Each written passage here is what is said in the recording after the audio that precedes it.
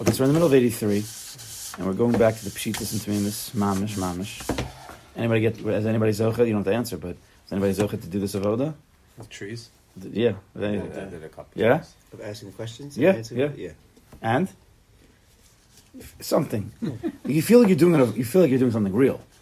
Doesn't mean you're going to feel like this amazing. God's going to say, "I need balabira." We're not zocha to that yet. Avram Avinu spent more than one day doing this avoda. He spent. We don't know how long. I got people in Lakewood to realize. That's amazing. Wow. I got people in Woodmere. You know already. It's Akapanim. It's funny, also in Kiddush, a lot of things say Oseh Shemayim V'aretz. It's like it seems like it's so out of place a lot of times. It's like, okay, where does this fit in? Oh. I'm just saying no, but according to this, it's like a very, it's a pashut thing, but it's a very the Amunah of Shabbos, thing, which is Ma'aser Bereishis, which is all of this. Right. Shabbos is a culmination of the Amunah of Ma'aser Bereishis. That's what we're doing by Shabbos. One of the main points of Shabbos, even the Ramban says, is to stop and to recognize the Kadosh Baruch Hu in the world. Not in the technology, not in the trees. The whole week, running around. I was just quoting one of my favorite Nesiv Shalom and Shabbos is about this Indian. The whole week is Tov Avo until Shabbos comes. Right? You think Tov Avo is only on the first day and then there was light. The Medrash basically says that the whole world is Tov Avo, even on day 2, 3, 4, 5, 6, but Shabbos B'Menucha. Once Shabbos came and the dust settled, then you're finally able to sit back and see the Kadosh Baruch Hu in creation. As things are moving fast, again, intellectually but in your heart, it's hard to be in that place that Kadosh Baruch Hu is running it. It's just hard. So once Shabbos comes, Shabbos B'Menucha, the Menuchas HaNefesh, Yishuv Hadas, everything settled down. You can finally look back and say, "Wow, look at that week of Kadosh Baruch Hu. That was mamash you." It doesn't make any other sense. Now, we need every single day a person who does his Baidu, there's a person who does his Avoda, of simple Amunah. You call that a Bechin of Shabbos. And when you stop and you go into a place during the day of Menuchas HaNefesh, whether it's breathing, meditation, his Baidu is just stopping and thinking, maybe even listening to something, a song, just very soft, not getting lost in the words, but just very, very pashut. Any of these types of things. This is in the Nefesh, it's called Shabbos. In the Nefesh, not the Zman. The Zman, as we know, Leil Shabbos, Shabbos Kodesh, 7 days. But in the Nefesh, the soul, you can connect to Shabbos any second of any day. It's always there waiting, if you build it. With Zman, Kadosh Baruch Hu created it, every 7 days it's Shabbos. In the soul, you have to do that yourself. The potential is always, always there. And sometimes from the craziness, right? Erev Shabbos is sometimes the most crazy. Sometimes. And then you go from craziness to Shabbos. So you could do it during the week also. Even though it's crazy, it doesn't mean you can't just shut it down. Just shut the whole thing down. Where's the makom? Where's the makom of Shabbos? I don't want to always say Yerushalayim and Eretz Yisrael. I don't know exactly. Here. I don't know. Shabbos is wherever. It's keep kind of so. I mean, it could be, as I said, it could be Shabbos is wherever you stop. It's part of this nefesh, but wherever you stop doing the malacha, wherever it is that you are, that you're not doing malacha now, not unconsciously, not passive, actively. I'm not doing malacha right now. Nothing creative. That becomes your makom of Shabbos. That becomes a Rosh Hashanah. The whole idea of Shabbos is Rosh Hashanah. When you create that for yourself, and you're not in Rosh Hashanah, not physically, because you're sitting on a bench. I'm saying, but when you create that, I'm not doing malacha. I'm not leaving that. Not leaving that place. Right? What's Rosh Hashanah? You have your house, bias. Don't go into the Rosh Hashanah. Carrying, doing things. Or out of your 2,000 amos. 2,000 amos is a different madriga of from the. Where you are. Yeah, from where you are.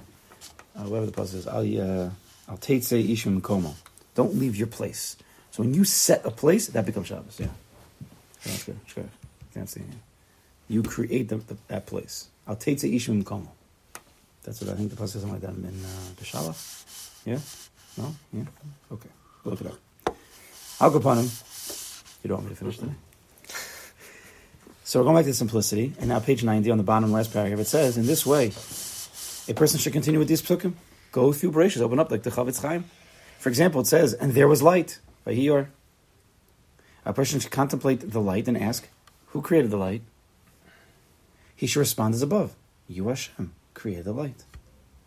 In this way, he should go through each detail, through all the works of creation, right, in a very simple and calm way. Try it. and consider all the individual creations he sees. Now, don't just do it once. Don't just do it twice. It's right. What did we discuss yesterday? We have the very mature intellectual brain, and then the very immature little heart. And it takes a lot to get that intellectual, mature or immature, in a certain way, brain to keep quiet, to allow the heart to receive what it needs to receive.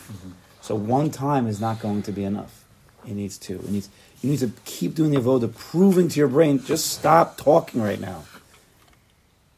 You just keep going until the heart, the simplicity, soft speech. Don't yell. Say it very simply, with conviction, with emunah, not joking. Sometimes it's a joke at first, but you have to just keep going. Just keep going. Just keep going. Regarding each one, he should ask, who created this? He should respond to himself in the form of communication with Hashem, as we described later. Okay, he should respond to himself. You, Hashem, created this object. Very simple. In this way, a person must strive for weeks or months, for about half an hour each day, if for Zocha. But you see, it can't just be a minute or two. Because again, you're going to get blocked by all the Yetzer Hara's and all of the other Yikuvim that are happening. Sometimes it could take 10 minutes just to get out of your head space from work or from what other stress or pressure you're in. You're not going to be able to acquire levels of emunah, pashut levels of emunah, if your brain is still contemplating work, food, kids, all this other stuff. Well, there's time to come back to that. We have to take time away from everything. But again, to cut away from that could take 10, 15 minutes. Of course, the better is to get away from the phone, to get into a quiet place, maybe outside the house, unless each person has to know where they can get into a place of quiet. What time of day is best for them? To do it in the middle of a day, where he has mincha in 15 minutes, don't.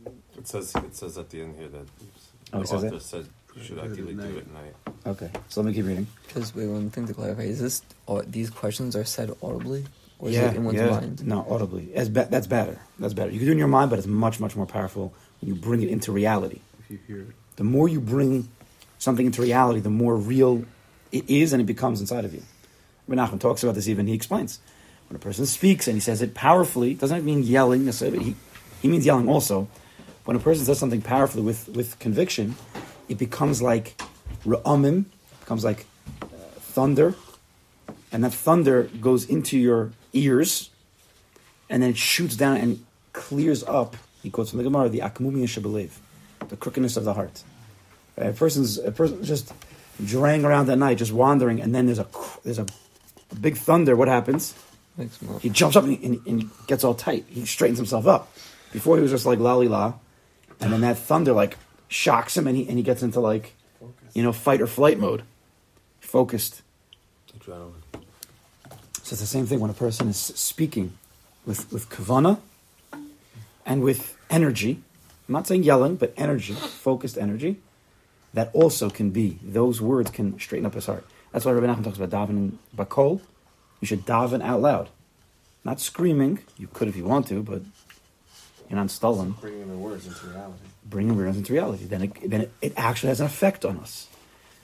It actually has an effect on us because there's a spiritual counterpart, like we were discussing yesterday in Nafshi, and we discussed this morning before we started. That the things that we do have spiritual effects, which then create physical effects. Right? What we do creates something going on in the spiritual realm, and then that gets sent back down from the satellites right back into ourselves. Rabbi Nachman is usually that's what he's doing. He's explaining to us why is it that clapping and dancing is mavatal dinim and can kill who we need to be killed. He doesn't say it in those words, but that's how we could understand. We can take from Rabbi Nachman. And why is it that when I speak out loud and I daven out loud and I speak with confidence, it can affect me? Usually we speak with confidence and we speak out loud to affect other people. But we didn't realize that it can actually affect ourselves. So that's what we have to do over here. So in this way, a person must strive for weeks or months for about a half hour each day, each person according to his ability, and instill in himself the simple emunah that all was created by Hashem. This is Avram Avinu. Just tell yourself, I'm making an Avram Avinu avoda. If Avram Avinu could do it, I think it's good enough for us. I don't think it's too silly. I could spend that time learning. I know. But you could. If you look at the words of the Gemara, He's joking. Hashem created them. I mean, he's not joking. He's not joking. No, but I'm saying there's like that the Yitzhahara, a strong Yitzhahara, I think, is like is a what waste are you of doing? time. This is a waste of time. I know. So I That's think. Torah also. So I think that by now we They're should. just saying they- I think by now, you should have the ability, even if that's still coming to your head, which it might be. I think we should now understand that we should have a counter to that. Like, yes, Torah is very important, but Torah is only as good as my relationship with the Kadosh Baruch Hu is. Torah in its realness. You're being the kind of Mrs. Isaiah of a Ladafka. That's also All Hava. more. I don't know. You're being L'kaim. It's hard for people. The Torah, when that thought comes to your head, it was so ingrained in us. What? That elevates The our Yitzhahara learning. is so strong. You're reading Bereshis. So that's the opposite. It's not a Yetzirah. It is and it's not. I don't know if it's That's the Yetzirah. opposite. I don't know, I'm not sure. Oh. You need to take time to It elevates your learning. Use away, Another day. Marshall. yeah, Whatever. without The emes is, you know the emes. The emes is that Yeah, there's not a... Yes, you have to just fight it. You have to fight it. And that could be the first 5-10 minutes. You don't know. right. But that's why if you Very set blessed it... for our Avoda, right? If a person would have a set schedule, this is a very important Indian. Seder. Have a Seder. We know davening, working, and then usually davening, and then home, and then davening. Like that's the person's Seder. But if you have a Seder of learning, if a Seder of if his entire day was a focus on Avodas Hashem, Avodas Hashem, his family, his work is also Avodas Hashem, right? And you'd set learning times. If a person would set appropriate learning times every day, where he's doing his, let's say, Shnai Mikra, and he's doing a little bit of Mishnah, he's doing a little bit of Gemara, let's say, and he's doing a little bit of what he wants, and he does that, you're pacifying your old school brain. Like, I did my learning today. I could also have an avoda, Avram Avinu dig. I could also have the avoda of Amunah. But for those people who have this in their brain, that I have to learn, or else I'm not a Jew. So there is some truth. Again, I'm not talking to everybody. Each person's different. But the person who has it in their brain, there is truth to that. And HaKadosh Baruch Hu wants you to set your times to learn. But if you don't have the Seder, so you'll end up not learning and not doing Amunah. Because you're not really in the mood to learn. You didn't really set a Seder. So you're like, okay, but I want to do this Amunah thing. Then you get to the Amunah thing, they're like, yeah, but you didn't learn today. And then you can go literally your entire life and do nothing. Which is what happens to a lot of people. They just neutralize themselves in their brain. It's crazy, but that's what happens if you're not set. Right? Like it's similar. It's similar to the concept someone on Sunday, the Chabura, someone was asking about, right, minimizing simcha by the simchas. Maybe we should have, less simcha by the chasanas, less simcha by the bar mitzvahs. A logical question during this time. But that's not. I said that's not. We know that Rabbi's taught us that's not the avodah. The avodah is you keep the simcha. I said what first you can increase the simcha, but what the person's feeling bad. What's the point? The person's feeling bad that he should be. He shouldn't be as emotionally happy when there are other people in pain. So you hear such a question, but then I said very simply. So say Tehillim and cry before the chasana. Go to the chasana and have a lot of simcha. And then go back afterwards and say Tehillim and cry. Like if you want to get your fix appropriately of no se balim chavera, 100%. But work into the schedule. Don't take the simcha that we have and then down it because you're mixing two things. So you're not giving no se balim chavera, really, and you might not even be not getting the full simcha. Now there are times to mix, but you have to be clear and you have to get a psak for that. I feel like the people that are worried about that are the people that weren't joining in the simple before also. Okay, that kind of thought is not going to get you anywhere. Well, Don't point fingers at anybody else. Don't worry about them. And if you notice, some of the biggest challenges or obstacles that would get in the way happened on days of big simcha in our lives. Lag BaOmer was one, and then this was another. I'm sure there's more examples of that, but it always happened at very, very what were supposed to be the highest and most simcha-filled moments ended up being some of the lowest moments simultaneously. Mm-hmm.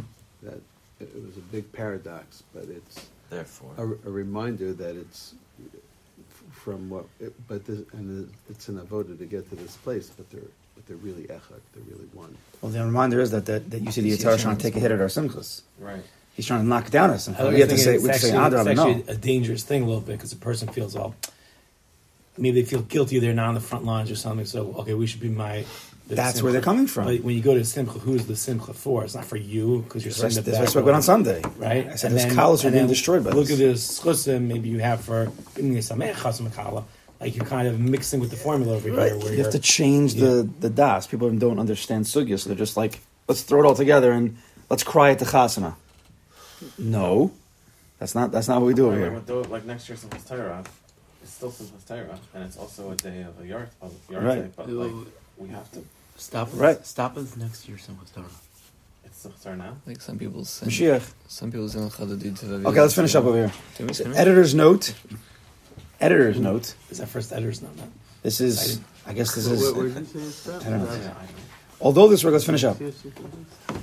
Although this work often mentions the need for about an hour devoted daily to these efforts, the author subsequently explained in person that those who find it difficult to devote a full hour can start with even a few minutes. And Rabbi's spoken on this many times. Sounds like a spurious.